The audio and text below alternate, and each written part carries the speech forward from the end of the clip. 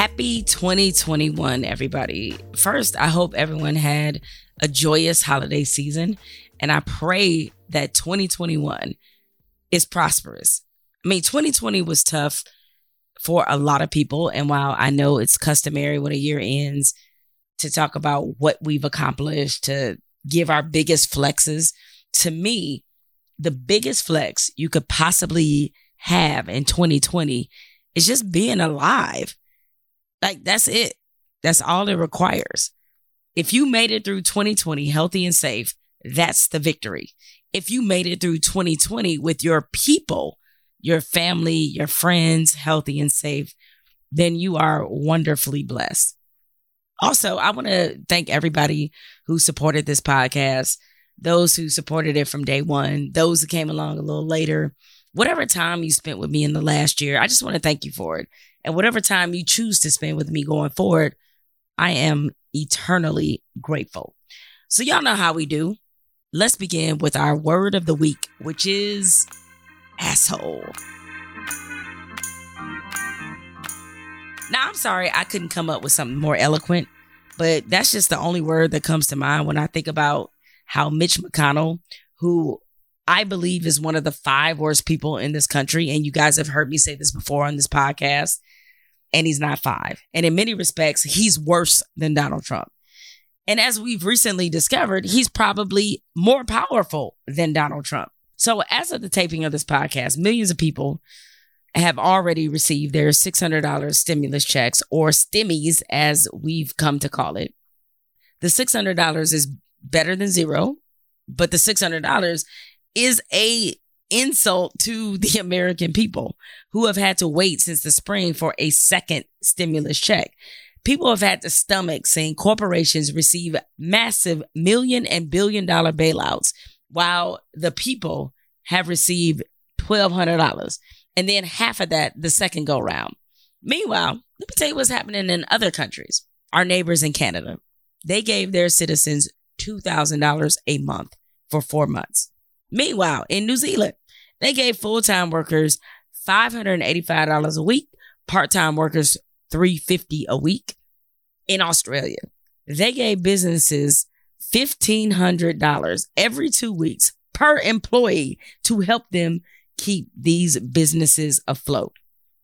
They doubled unemployment benefits. And the banks instituted a 6-month loan deferral program for 98% of businesses. Basically, those governments acted like they gave a fuck about their own citizens. But not here. Oh, no, not here. In this country, Mitch McConnell, the Senate Majority Leader out of Kentucky, decided to block $2,000 stimulus checks from being voted on by the Senate because, quite simply, he's a dick. So in case you don't understand how this works, let me break it down so you do understand. As the Senate Majority Leader, Mitch McConnell determines what issues are voted on by the Senate. Notice how quickly the confirmation of Amy Coney Barrett happened. That was brought to the Senate quick, fast, in a hurry. Now, when it's something Mitch McConnell or the GOP cares about, best believe that shit will be on the Senate floor quick. Mitch McConnell has over 200 bills on his desk, which already have been passed by the House of Representatives. So you would think that with these 200 bills, he might actually want to do something that might make this country better. But oh no, for example, Mitch McConnell would not bring a critical amendment to the Voting Rights Act to the Senate floor, which would have been ideal in terms of honoring the late John Lewis. But McConnell, like many conservatives, understand that protecting voting rights, especially for people of color, means also signing up for extinction. See, this country is getting browner. It's getting more progressive. And people like Mitch McConnell, they intend to stand in the way of a changing nation. They want this country's leadership to be what it's mostly been: white, preferably male, and conservative. Mitch McConnell is proud of his nickname, which is the Grim Reaper. He gleefully told former President Barack Obama that he would never confirm any of his judicial appointments, including his Supreme Court candidates, when Obama said Trump's response to the pandemic was, quote, an absolute chaotic disaster. While on a private call with former members of his staff, McConnell publicly said, and again, direct quote, I think President Obama should have kept his mouth shut. He also referred to Obama as classless. Now, I know this won't surprise you, but all these years that Donald Trump has spent calling Obama everything but a child of God, Mitch McConnell has said not a damn thing. It was Mitch McConnell who said the election of Barack Obama was, quote, paid for by the sin of slavery. Mitch McConnell has been in the Senate since 1984. Kentucky ranks 44th in healthcare, 38th in education, 11th in crime and corrections. He ain't did shit for Kentucky, but he's done quite a bit for himself because his personal wealth now stands at $34 million, all of which happened while he was senator. Now, I have often wondered, why would Kentuckians release this demon spawn known as Mitch McConnell on us? And 80% of the answer has been because of racism, because Kentucky is deeply conservative, anti-abortion, and in many parts, anti-everything not white. But that's not the only answer. The other part of this has to do with voter suppression. Kentucky used to have 3,700 polling places across the state. Guess how many they have now? Less than 200. Louisville, which is its most diverse city, has one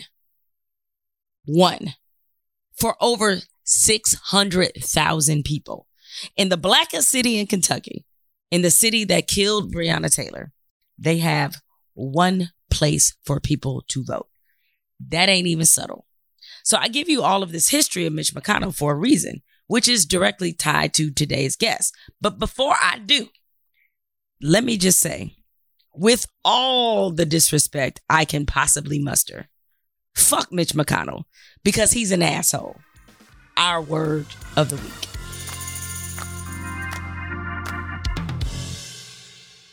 Okay, as I mentioned a moment ago, there's a reason I bring up Mitch McConnell being a truly unrepentant asshole. Right now in Georgia, the 1A most important election is happening. There's a runoff election for 2 Georgia Senate seats. On the Democratic side, you have John Ossoff, Reverend Raphael Warnock. On the Republican side, you have Kelly Loeffler and David Perdue. The reason this runoff is just shy of being as important as the presidential election is because control of the Senate is at stake. Let me break this down. If the Republicans maintain majority control of the Senate by winning at least one of these races, Mitch McConnell will remain the Senate majority leader. If the Republican lose both races, the Senate will be evened up. And guess who will have the deciding vote? That would be Vice President Kamala Harris. As of now, 2.5 million Georgians have voted. That is a record. Now, one of the reasons the turnout has been so strong is because of my guest on today's podcast. If you've never heard of LaTosha Brown, you should have. LaTosha is co-founder of Black Voters Matter, which formed in 2016. LaTosha, along with folks like Stacey Abrams, is a big reason Georgia turned blue. But LaTosha's extraordinary grassroots efforts are a big reason there was a huge Black voter turnout across all of the country. Leading into the presidential election, LaTosha and the Black Voters Matter family traveled across the South and in many other Black cities by bus to register and encourage Black people to vote. Listen, we all have friends and family who don't vote. Black people have been let down by the system, so I get why so many of us don't choose to vote and look at it as being ineffective. LaTosha encounters disillusioned and apathetic voters all the time. So if you have people in your life who don't vote, or if you want to know how you can talk to people who aren't regularly engaged in voting or politics, or think that politics is simply pointless, this podcast is about to be a game changer. Coming up next on Jamel Hill is Unbothered, LaTosha Brown.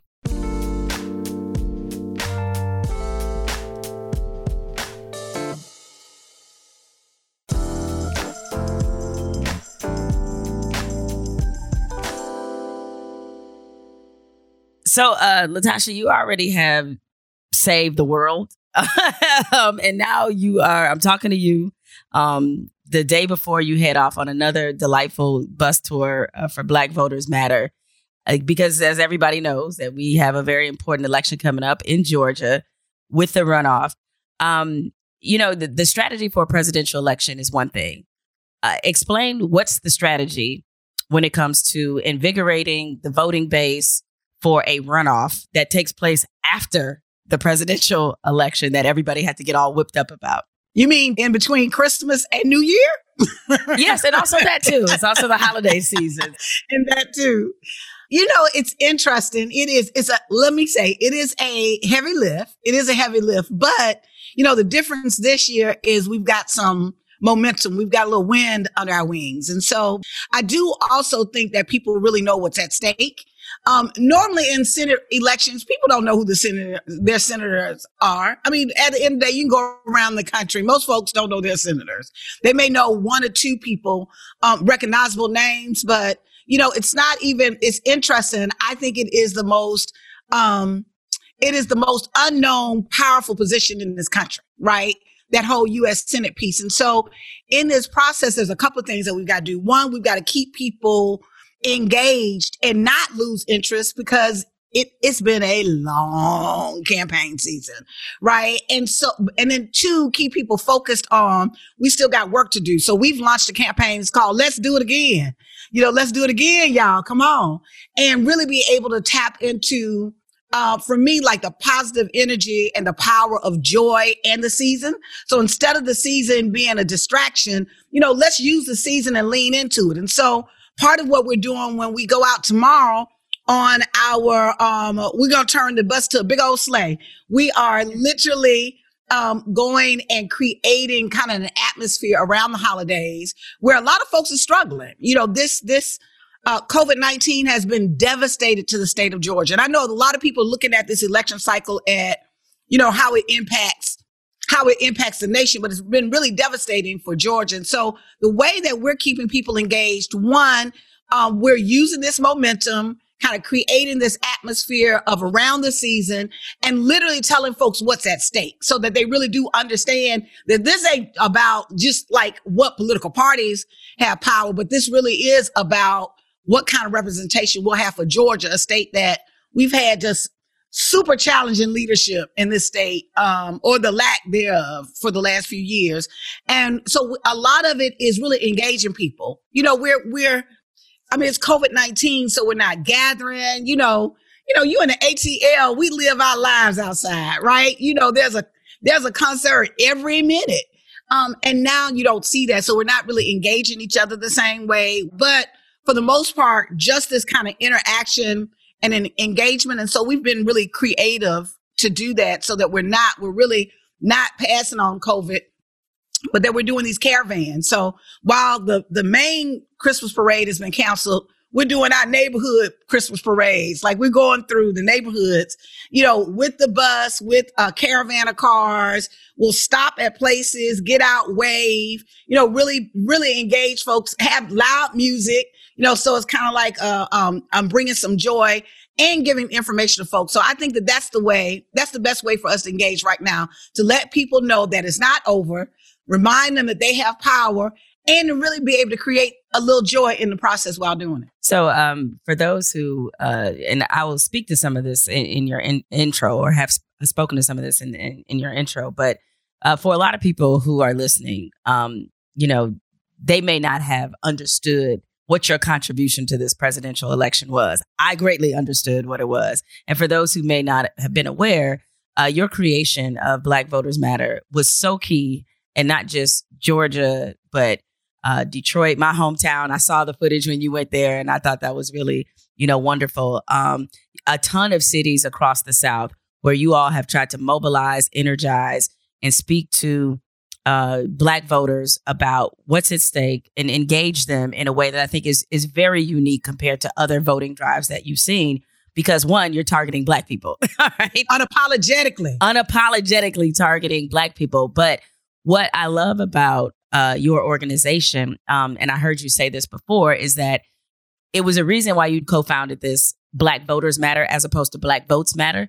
Can you explain why it was important to make that distinction, that this is about Black voters as in Black people versus just getting the vote? Absolutely. So Cliff Albright and I in 2016 created the organization, and we were very we wanted to be very intentional about everything in this creation, including the name. And so part of over the years, what we've seen is people, when candidates are running or political parties, I call it the 3 weeks out before the election, they drop some fairy dust, a little resources, and it's supposed to round the Negroes up. And, that's it. You never see them anymore. Right. And so for us, part of, it was almost as if Black people were just being reduced to a number. Like we were just a part of a numbers game to help someone else win power. And ultimately what we wanted to do is shift the paradigm and have the focus on Black voters, not Black votes. Because as I always say, there's a whole bunch of people that care about Black votes, but don't care about Black voters.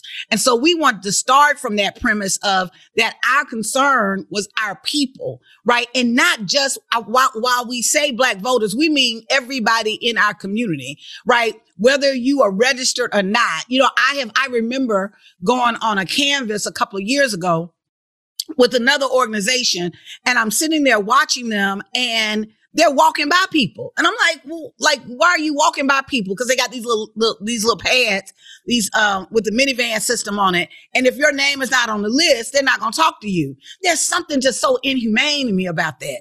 Right. And then I remember later on, there was a brother who had a felony conviction, and they asked him if he was registered to vote. And he was like, no, I'm unable to vote. And they walked past him. I was like, wait. So you think this brother doesn't matter? Like he doesn't count? And so our premise is the exact opposite.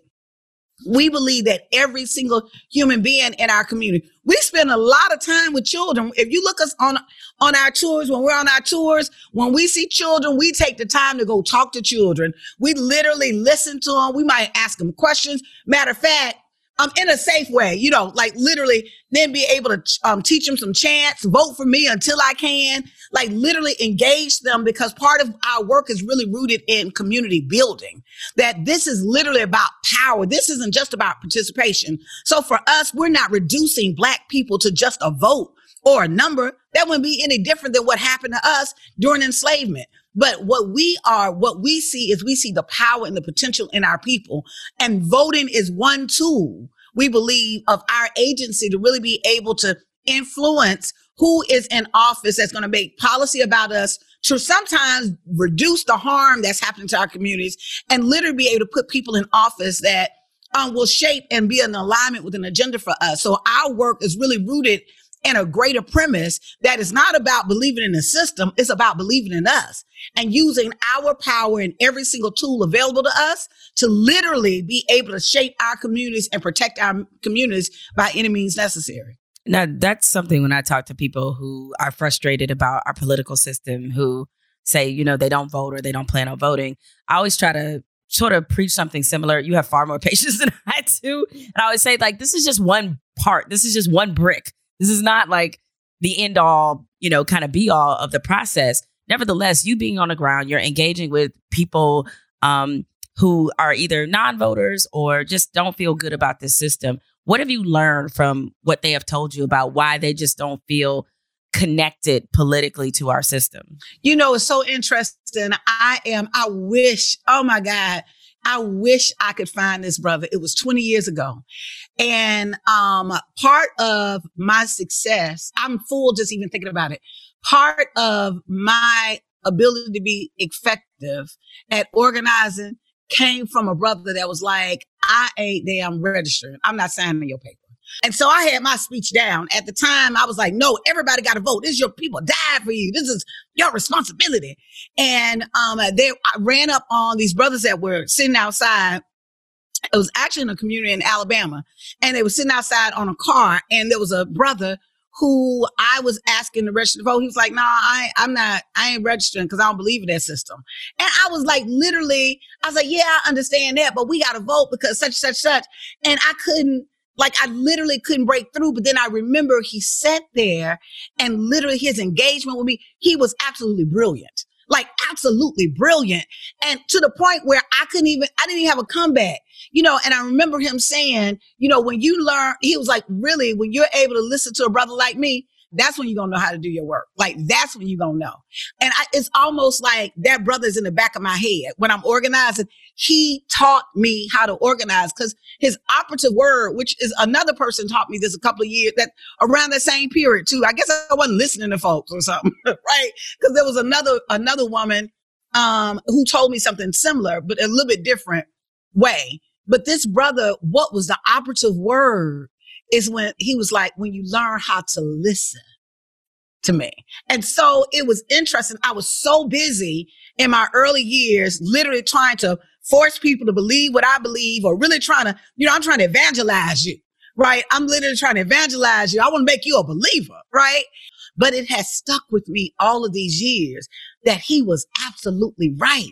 Part of the reason that we weren't able to reach, and folks aren't able to reach folks in our community, because they never think that they have anything to say. They don't listen.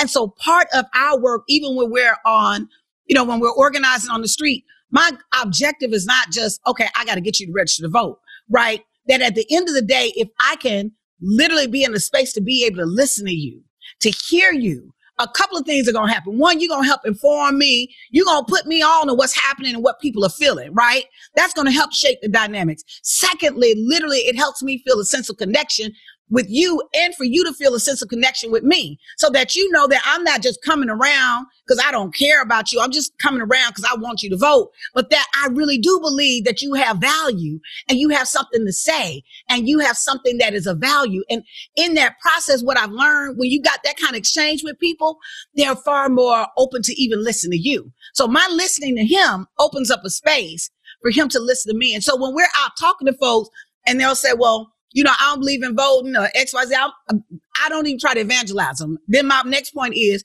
tell me what it is you care about.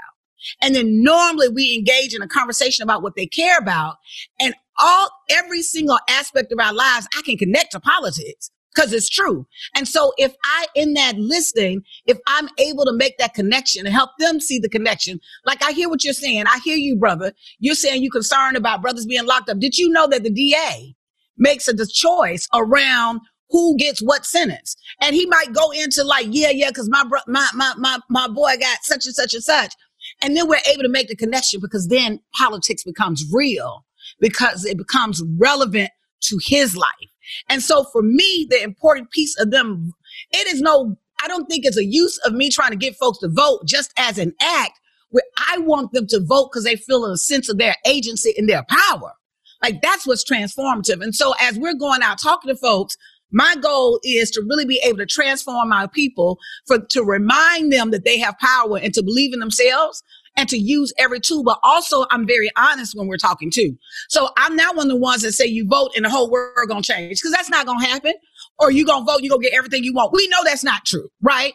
So we have to be honest about both the limitations of voting, but also the power of voting. And then I think when you have those authentic conversations with our people, they attach to it very differently. They respond to it differently. Even if they don't register at that moment, like there's a seed that's been planted of them thinking about their agency and their power. If they do that, then I feel like we've been successful. That's really powerful. I know when you're running an organization about voting that you have to have multiple strategies. From what you have seen, with younger voters and their apathy and older voters, what are the generational differences as to why these groups of people have chosen to disengage from the system? It's a couple of things, but it's so interesting when it boils down to it. There are differences, but the differences are not as stark as people want to make them, right? People want to make it like Black folks. When I'm talking to Black folks in their 60s who've been working and still working and ain't making the kind of money and can't retire because they don't have enough money. I mean, they concerned with the same thing the 21-year-old was like, I can't find a job. There's an economic issue if you can find that nexus. There are some nuances in the differences because the generations are different, but there are some elements that I think that we create, like they're larger gulfs in divisions. And I'm not so sure that I've seen that, right, in the same kind of way that I think the media plays it up. But I will say, the interesting thing I do think with young folks, and I think on some level it even started with, we're in this kind of in-between generation. I'm in Generation X. The baby boomers had a different kind of orientation around party, right? So they was like, oh, I'm with the Democratic Party. Yeah, go, go blue no matter who, right? And then start our generation, we ain't loyal like that, right? It's just like, and not necessarily around the party, but the party identification. We wear it a little bit, but okay, all right, right. It started getting lukewarm, right? Young folks, they ain't having it. They are not attached to any kind of political party affiliation. They don't want the title. And it's not just on even Democratic voters. There was and in my fellowship at Harvard, one of the polls that came out was the young people who also identified themselves as Republicans, who identified themselves with coming from families that were Republicans, that their party affiliation, young people do not have the same feeling or sense of party loyalty as previous generations. I actually think that's a good thing, to be honest, right? And so in that process, so while we were kind of lukewarm and like, oh, okay, all right, give me the blue, right? The younger people are really more moved by more issues. I also think this notion of you have to wait for change over a long period of time, I think that's shifted drastically. I mean, listen, you've got a generation that we're seeing that like technology is shifting so quick and so fast. They're seeing massive changes in every single area. Why would they not want to see those kinds of changes? Now you're going to tell them there's got to be some slow change to them. And so I think that they have a different orientation. I think it's natural for young people to want change, but I think in an environment when they're seeing and they're experiencing change happen so rapidly, that they also have a heightened demand around change, which I also think is an opportunity as well. And then I think that a lot of times when I'm talking around how they see the issue, I call young folks, it's like straight no chaser. Like, it's at the end of the day, everybody else is like, well, what's the best word? We can't say defund the police. Yeah, such and such and such. Young folks are like, defund the police. Like, I mean, that's what we want, right? And then if you talk to them, they are very articulate around why it is that they want it. And their argument is solid. Defund the police had the kind of shock impact that forced people to pay attention. Whether they like it or they don't like it, the bottom line is they were able to bring an issue on the table that it ain't the first time folks have been hearing that issue, that folks have been fighting for ever since that we've been in this country. I think that is kind of the role of youth, right? Like, I think that's the role of youth, is to push us, right? I think the role is to force us to go in those spaces that are provide for us to not be comfortable. And the truth of the matter is, I always quote this because one of my family members would say it all the time: until the pain of staying the same becomes the pain greater than the pain to change, you won't never change. Right. So if we all in a space of comfort, right, but sometimes we've got to be pushed in this space of discomfort so we can literally be able to bring the kind of change we want. I think that's one of the gifts that I think Trump bought, that there was a level of complacency around structural racism in this country, that folks want to be like, oh, no, we post-racial America. Y'all had a black president, right? There was this element of, I think, around the economy. He had saved the economy and people were doing well and thriving. Although there are 38 million people in poverty in America, right?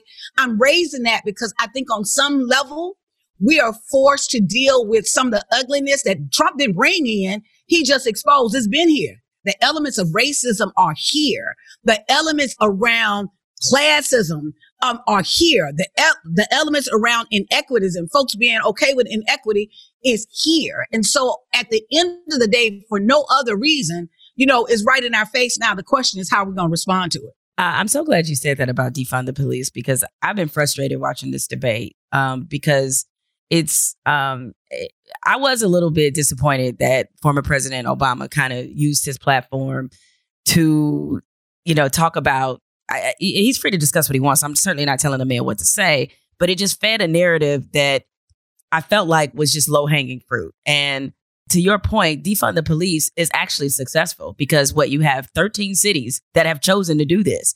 They would not have chosen to do this if it were called something else, I think, and when you're talking about the police, given the way most of us have been conditioned, you could have called it butterfly police and it doesn't matter. As a good friend of mine said, the trigger word was actually police. It's not defund. Okay. And we certainly understand what defund means when it comes to defunding other things. And then suddenly everybody wanted to act like this was so confusing. So with that being said, though, it seems to me that there is a very different goal, or at least different objectives, between a politician and an organizer. Talk about what those differences are. I mean, we know the functions of their jobs are different, but in the way they're supposed to push our system, those are drastically different things, because organizers want something that's totally different than what politicians want.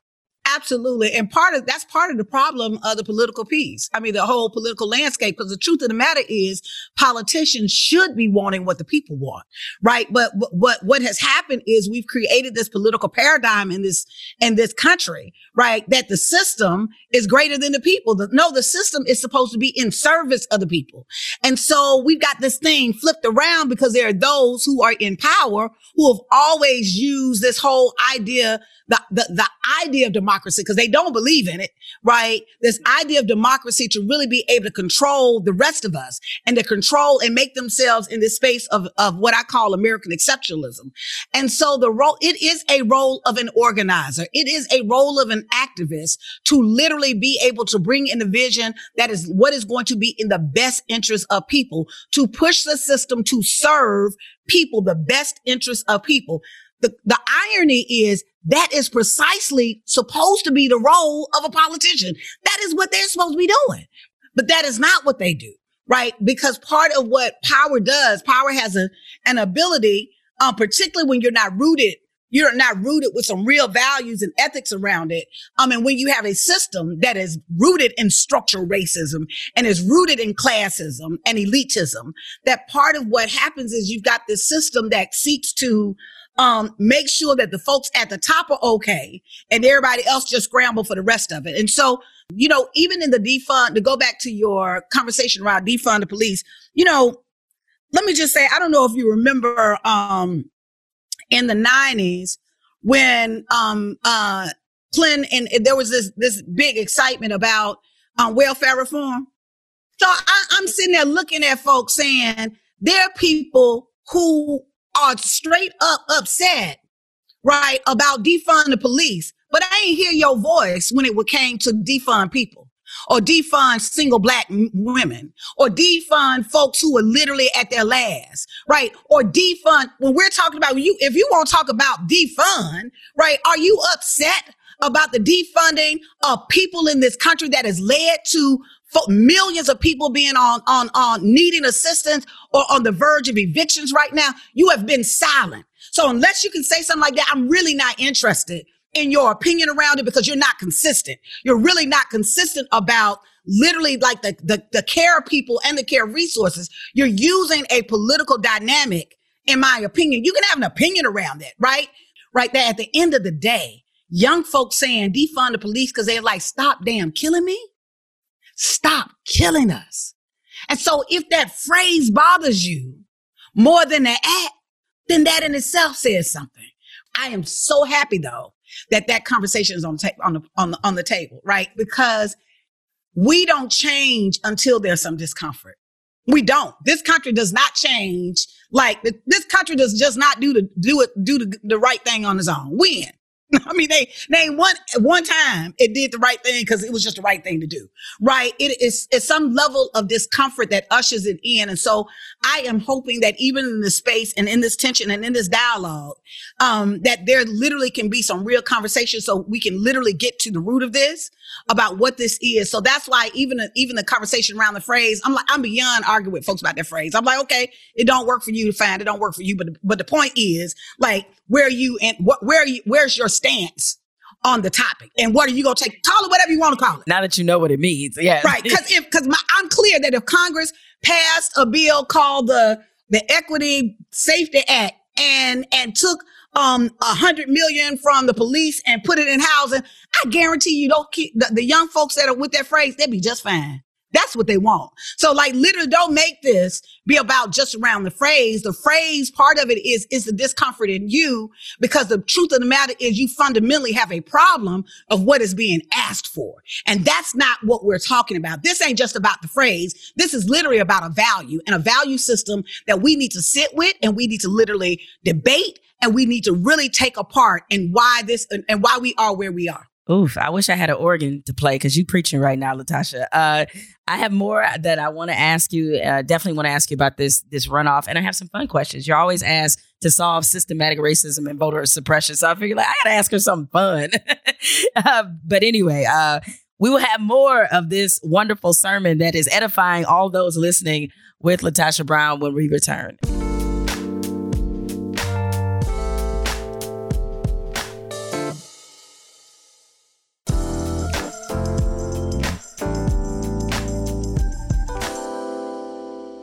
LaTosha, I've heard you talk very passionately about the New South in terms of how you and many others are organizing around this new coalition of diversity and inclusiveness and progressiveness coming through the South. I thought it was interesting, a stat I saw, that there are 10 states where a Black candidate has never won statewide office, and 5 of those states are in the South. What does that say about the hope for a New South, that there's still this block where we can't even get to a statewide office? And how are you hoping or helping to address that? That's a great question. I am a Black girl from the rural deep South in Alabama. You can't get no deeper in the dirt and Southern than I am. And at the end of the day, oftentimes the only thing I ever had was hope. Like, what you gonna do? Depend on the system? What you gonna do? Depend on the white folks in power? No. I mean, I'm raising that because, part of change for our people has always been driven by those who were visionaries and had hope to see and to believe what other people couldn't see. Right? That some people look at a mountain and decide that they're going to be a ditch digger. Right? There's some people that look at a mountain and say that I'm gonna be a mountain climber. Right? And there's some that's like, let's just blow it up. Right? And so my point is that part of even the stats as you raised, it is indicative of not the power and the potential, or the people. It is indicative of how the suppression has been so great and has been embedded within the systems in these states, right? So how could that be so? You're looking at a state like Mississippi. You're looking at a state, even in Georgia. Like, why is it such? It took us 27 years to really be able to flip the state from a Republican winning the presidential election. The truth of the matter is the South has been deeply underinvested. In addition to that, you have the system has, and people like, well, what system? All of them, right? I can go from the electoral system. I can go from the educational system. I can go to that it is embedded. The structural racism is embedded in the very fiber of every single system, in these states that leads to people being marginalized, the votes being marginalized, not sharing in the economic wealth in those areas. And so it creates a particular challenge, but I will also say these are some of the same states that literally led to the greatest movements ever in this country, that changed the dynamics, not just for folk in the South, changed the dynamics for the entire country. When I'm talking about, domestic workers, where did they organize in Atlanta, right? When I'm talking about folks who the right to vote, right, was actually at ground zero. And I think that even the labor movement, when you look at Virginia and West Virginia and the labor movement and when you look at folks, what they've contributed, the truth of the matter is, I think that where you have, it's kind of my diamond analogy, where you have the most pressure and oppression, oftentimes you have the brightest diamonds. Coal, all diamond is a piece of coal under extreme pressure that becomes a diamond. And so people in the South traditionally have literally allowed that pressure to transform them and literally be able to be on the front lines of being able to transform the South. And so what you're looking at is, I think there's I think we are on the precipice of some change because of a number of reasons. One, the South is the fastest growing region in the country. Like for everything everybody got to say the South, y'all show trying to move to Atlanta at the same time.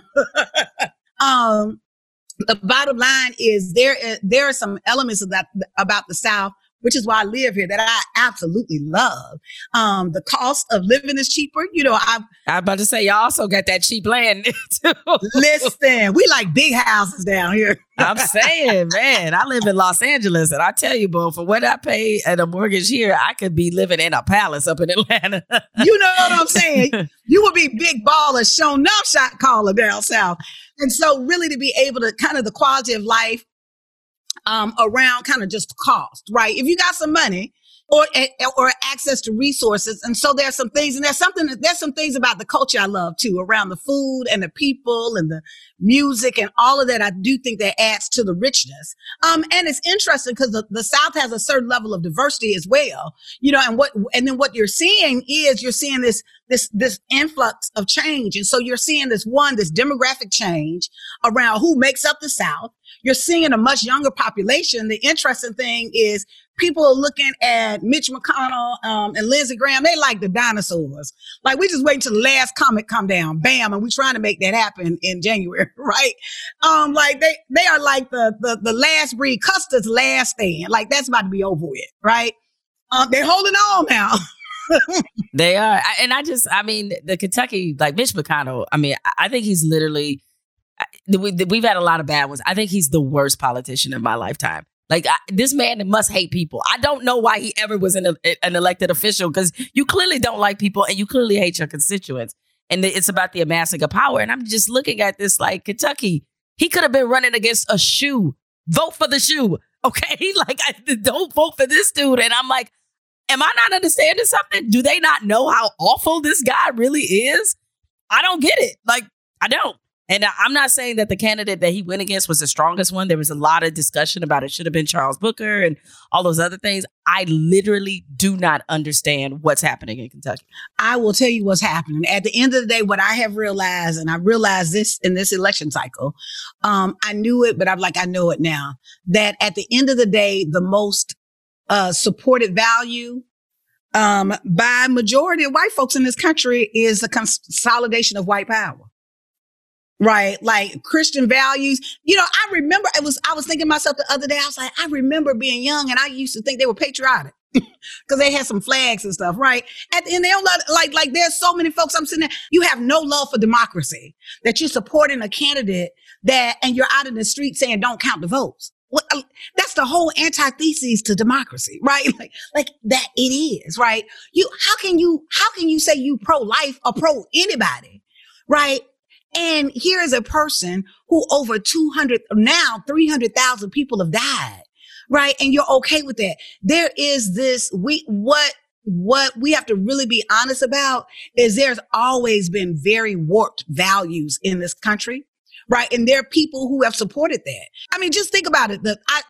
I was reading some slave narratives, not too long ago, and I was thinking about, it was one of these plantations, and one of the enslaved Africans was saying that the slave owner would come out there to them, preach a little sermon to them, go to the Bible, then come back and beat them. I'm like, what were you thinking? Right? But I understand because there's a warped value system in this country that says nothing matters. Human life, right? Nothing matters outside of this concentration of white power. And unfortunately, the people in this country won't be honest about what that looks like and how that has led to the genocide of people, how that's led to the enslavement of people, how that has actually been devastating and destructive to even white America. You've got poor white folk who are supporting people who don't give a darn about them, who actually are passing policies every day, right, to hurt them, to harm them, right? At the end of the day, I'm looking at them like, I'm your best ally because I believe in your humanity. At the end of the day, I'm the person that believes that you got value, right? I'm the person that believes that you should be treated with dignity and respect. But you have been so caught up and infected by racism that you will actually allow yourself to support someone who all the banner they've got is the banner of whiteness at the expense of killing you and your family every day. Yeah. I mean, it's deep. Like, that's when you know just how deeply rooted racism is. It's like you'd rather kill yourself than see other people you feel like gain something out of this process. I want to ask you about two important issues. One, there's a lot of pressure on California Governor Gavin Newsom to appoint a Black woman to replace Senator Kamala Harris, or former Senator Kamala Harris, I should say. Let me correct myself. And, you know, a lot of people, again, think that she should be replaced by a Black woman because once she leaves, there won't be a Black woman in the Senate at all. What are your thoughts on that? And whether, or what are your thoughts on that and why, if you believe this, it's necessary? Let me just make it simple. The bottom line is Black women have been doing the work. And as I do think that there have been all people and that there are folks from everywhere doing work, but Black women have been carrying this on our back, right? And so the idea that I don't even know why this is a discussion for him. I really don't. I absolutely believe that he needs to appoint a Black woman. I don't even know why that's a question. So let me get this right. You looking at Black women like me and others to be able to deliver the Senate, and then we not represented in that? Like, how that work? Like, how does that work? So I absolutely, unequivocally believe that there should be a Black woman that's considered. What I thought was interesting is,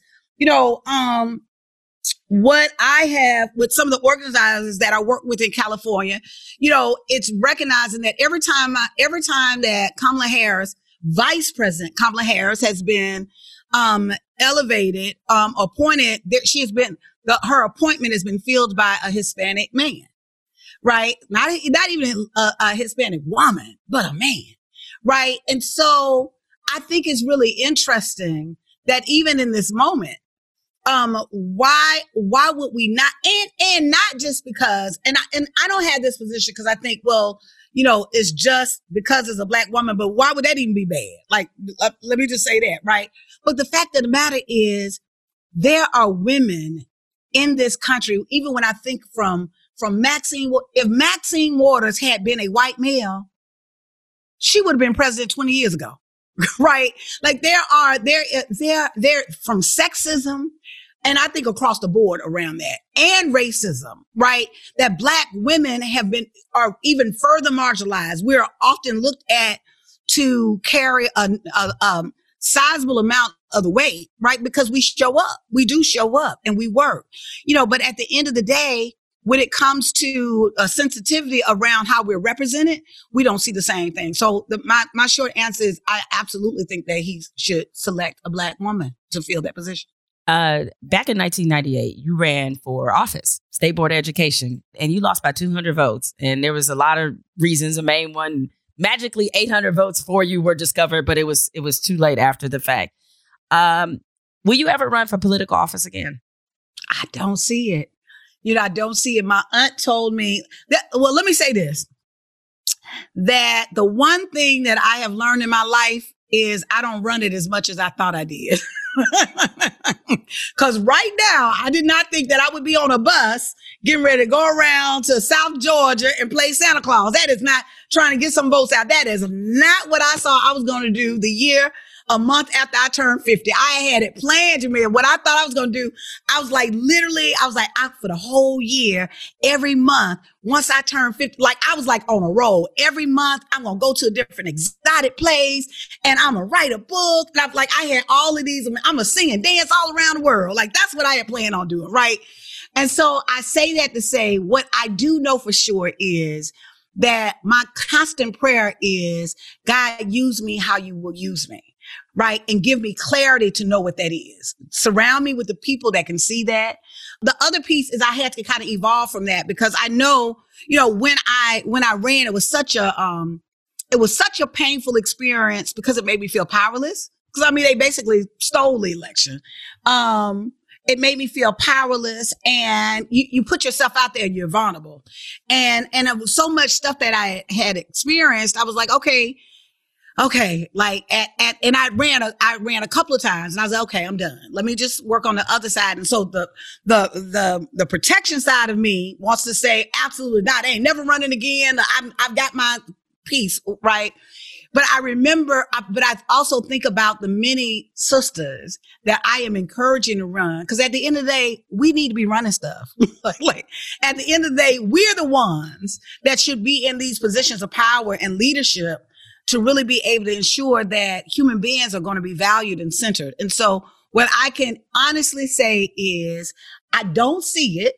It's not a desire of mine that I am. Maybe it's a desire deep down that I just haven't acknowledged, but it's not a desire of mine right now that I am comfortable with, that I'm like feeling right now. I'm just not feeling the pull of that right now.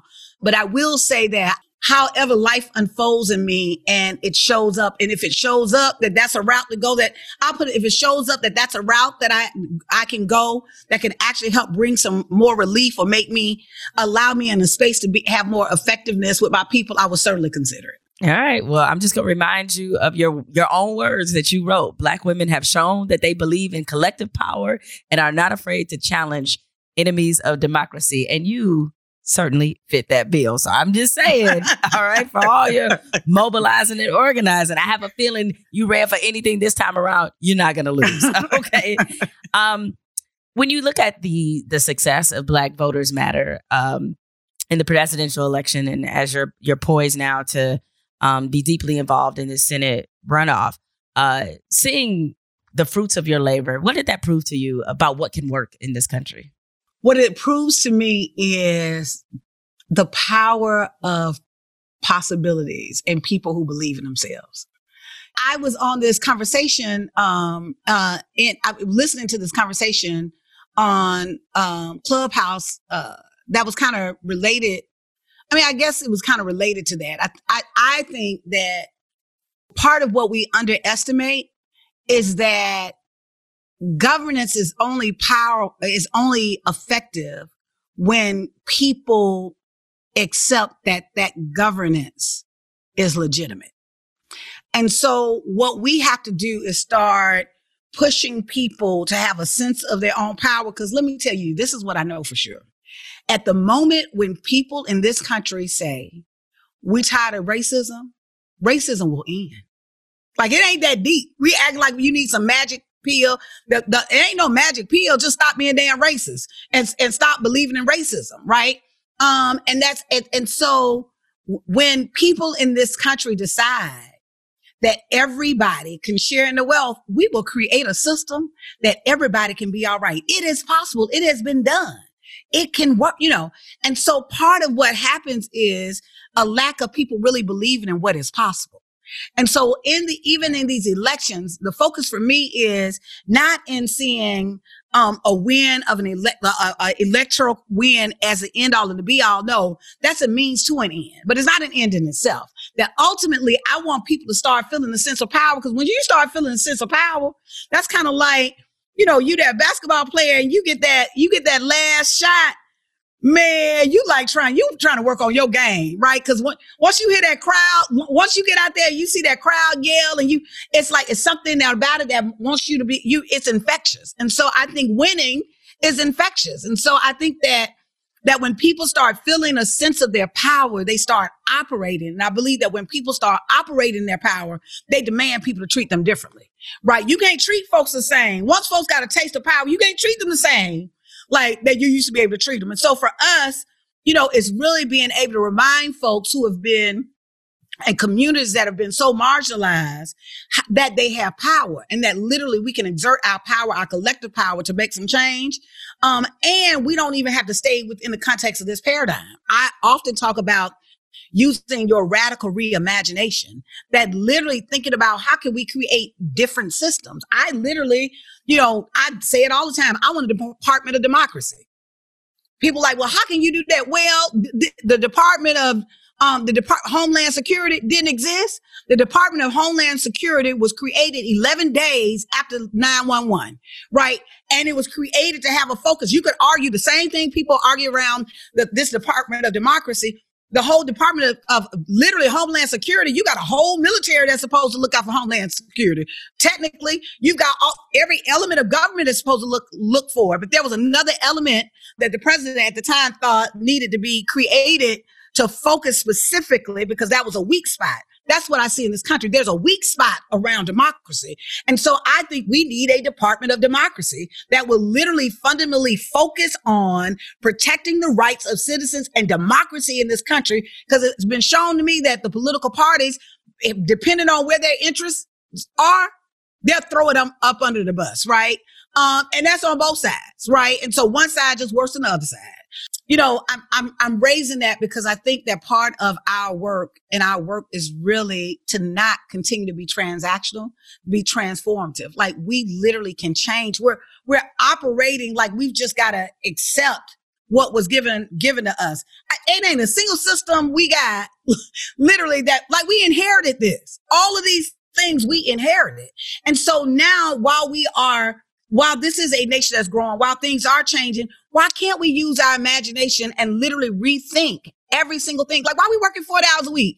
I'm still like, why are we working 40 hours a week? And why are crazy people like me working 60 hours a week, right? Like, why are we working that much, right? Why are we, we should be questioning those things and really figuring out, is there a better way to live? Is there a better way to share? Is there a better way to love each other?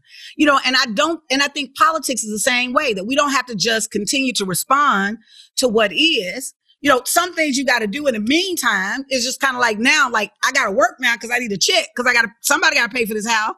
What I do know for sure is I do know that when people decide to create and change, things get created and things change. Yeah. I mean, it's amazing to me that despite how much this nation has changed, we still operate in some days like we still it's 1776. I'm just like, we don't need to do that anymore. Like, we don't have to do an electoral college. We really don't. It doesn't even need to exist.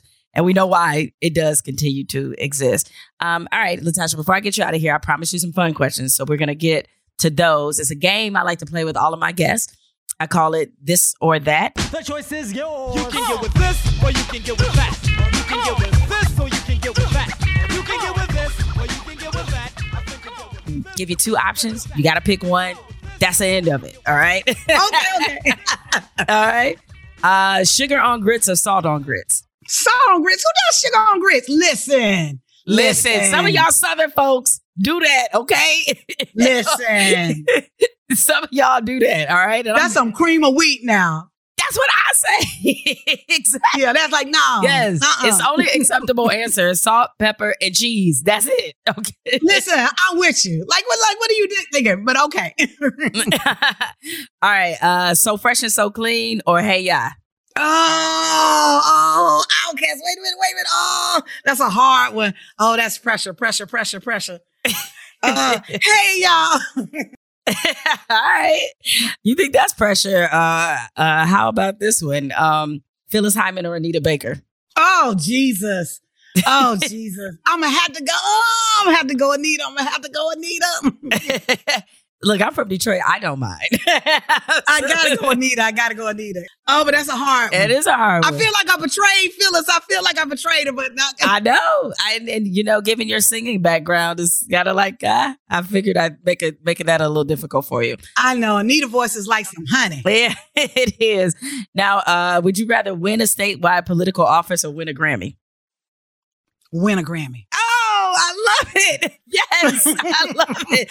I want me one of those. Okay, I feel you. All right, and finally, I saved the most difficult for last. And I did this not knowing who your assistant was. So let me just preface this by saying this. Okay. All right, LaTosha, Christmas is your favorite holiday. You have a gorgeous tree in your background that totally shames the tree that me and my husband put up together. Donny Hathaway's This Christmas or The Temptations' Silent Night? Listen, first of all, you need to understand that Donita Hathaway is like, let me say, it is without question This Christmas. I love Silent Night, but I love This Christmas. Just in general, I would do that. But also, let me just be clear, Donita Hathaway, who I work with, it's like literally I would not know where I am going. You ain't about to get me in trouble.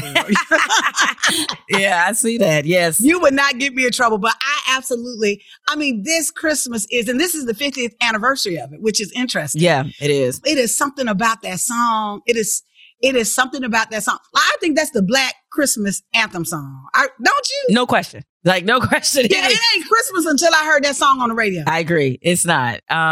Well, look, I hope you have a fabulous Christmas, LaTosha, and I hope you understand just how much people are appreciative of your work with Black Voters Matter. And real quick, tell people how they can donate or contribute or learn more about Black Voters Matter. Okay, y'all follow us. We are on the blackest bus in America, running around these streets. You can check us out on our social media, Black Voters MTR, on Twitter, Facebook. We literally try to keep people up to breast where we are, what we're doing, and you can donate on our website, www.blackvotersmatterfund.org, or text us. Text We Matter to 797979. We Matter 797979. Thank you, sister, for this platform. Thank you for having me, and I really enjoyed this. Yeah, no, I enjoyed it as well. And like I said, when we historically go through everything that happened in this year, is that your role in generating a big Black voter turnout, particularly in Georgia, it cannot just be said enough what a debt of gratitude this country owes Black Voters Matter. Because Black women already saved Wakanda. You had to save us from another 4 years of some awfulness. So we thank you for that. LaTosha's getting out of here. She was great. I hope y'all receive every sermon that she preached. I certainly did. But y'all know what's coming up next. Final segment. Fuck it, I'm bothered.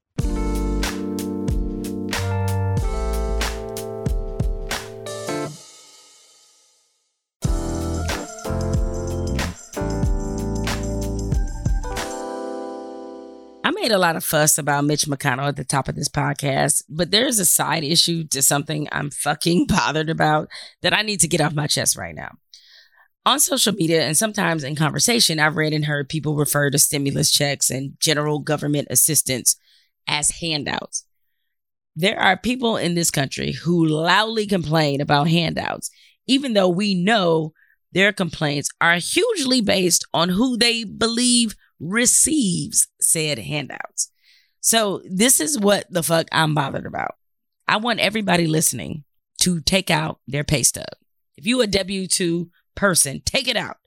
I want you to circle FICA, Social Security, all those taxes. And I need you to clearly understand something very important. There is no fucking handouts because pretty much all of us are paying into a system. We pay in so we can take it out. So this idea that we're getting things for free is just some bullshit. Let me give you the clearest example I can. You know how much your senator makes? Do you know who pays for what your senator makes? Do you know what their benefits actually are? Well, gather around the campfire, folks. The Senate pay right now is $174,000 per year. Do you know who funds the Senate pensions and their salary? We do. For example, Nancy Pelosi will receive $153,967 per year for her pension, which is all taxpayer funded. Mitch McConnell, as Senate Majority Leader, receives a taxpayer funded 401k that will net him roughly $1.1 million in retirement on top of that pension. So I am pissed off whenever people try to spin the narrative that the American people are getting something for free, or I'm sorry, Black people are getting something for free. We aren't. Healthcare, education, we all pay into this. The stimulus bills and everything else are a result of the money we paid into the system. They're paying us with our own money. There is no handout. And the same goes for politicians. The reason you should care about politics is if some person on the street rolled up on you and said, hey, can I have a 6-figure salary? You would laugh in their face. So when you don't vote or aren't engaged in politics, you're saying you're okay with paying into a system and having no say about what happens to your money. In short, we, the taxpayers, are funding all of this shit. So we have the right to be frustrated, to question, to disbelieve. This is our fucking money. This isn't stimulus money. This is your money. Stay unbothered.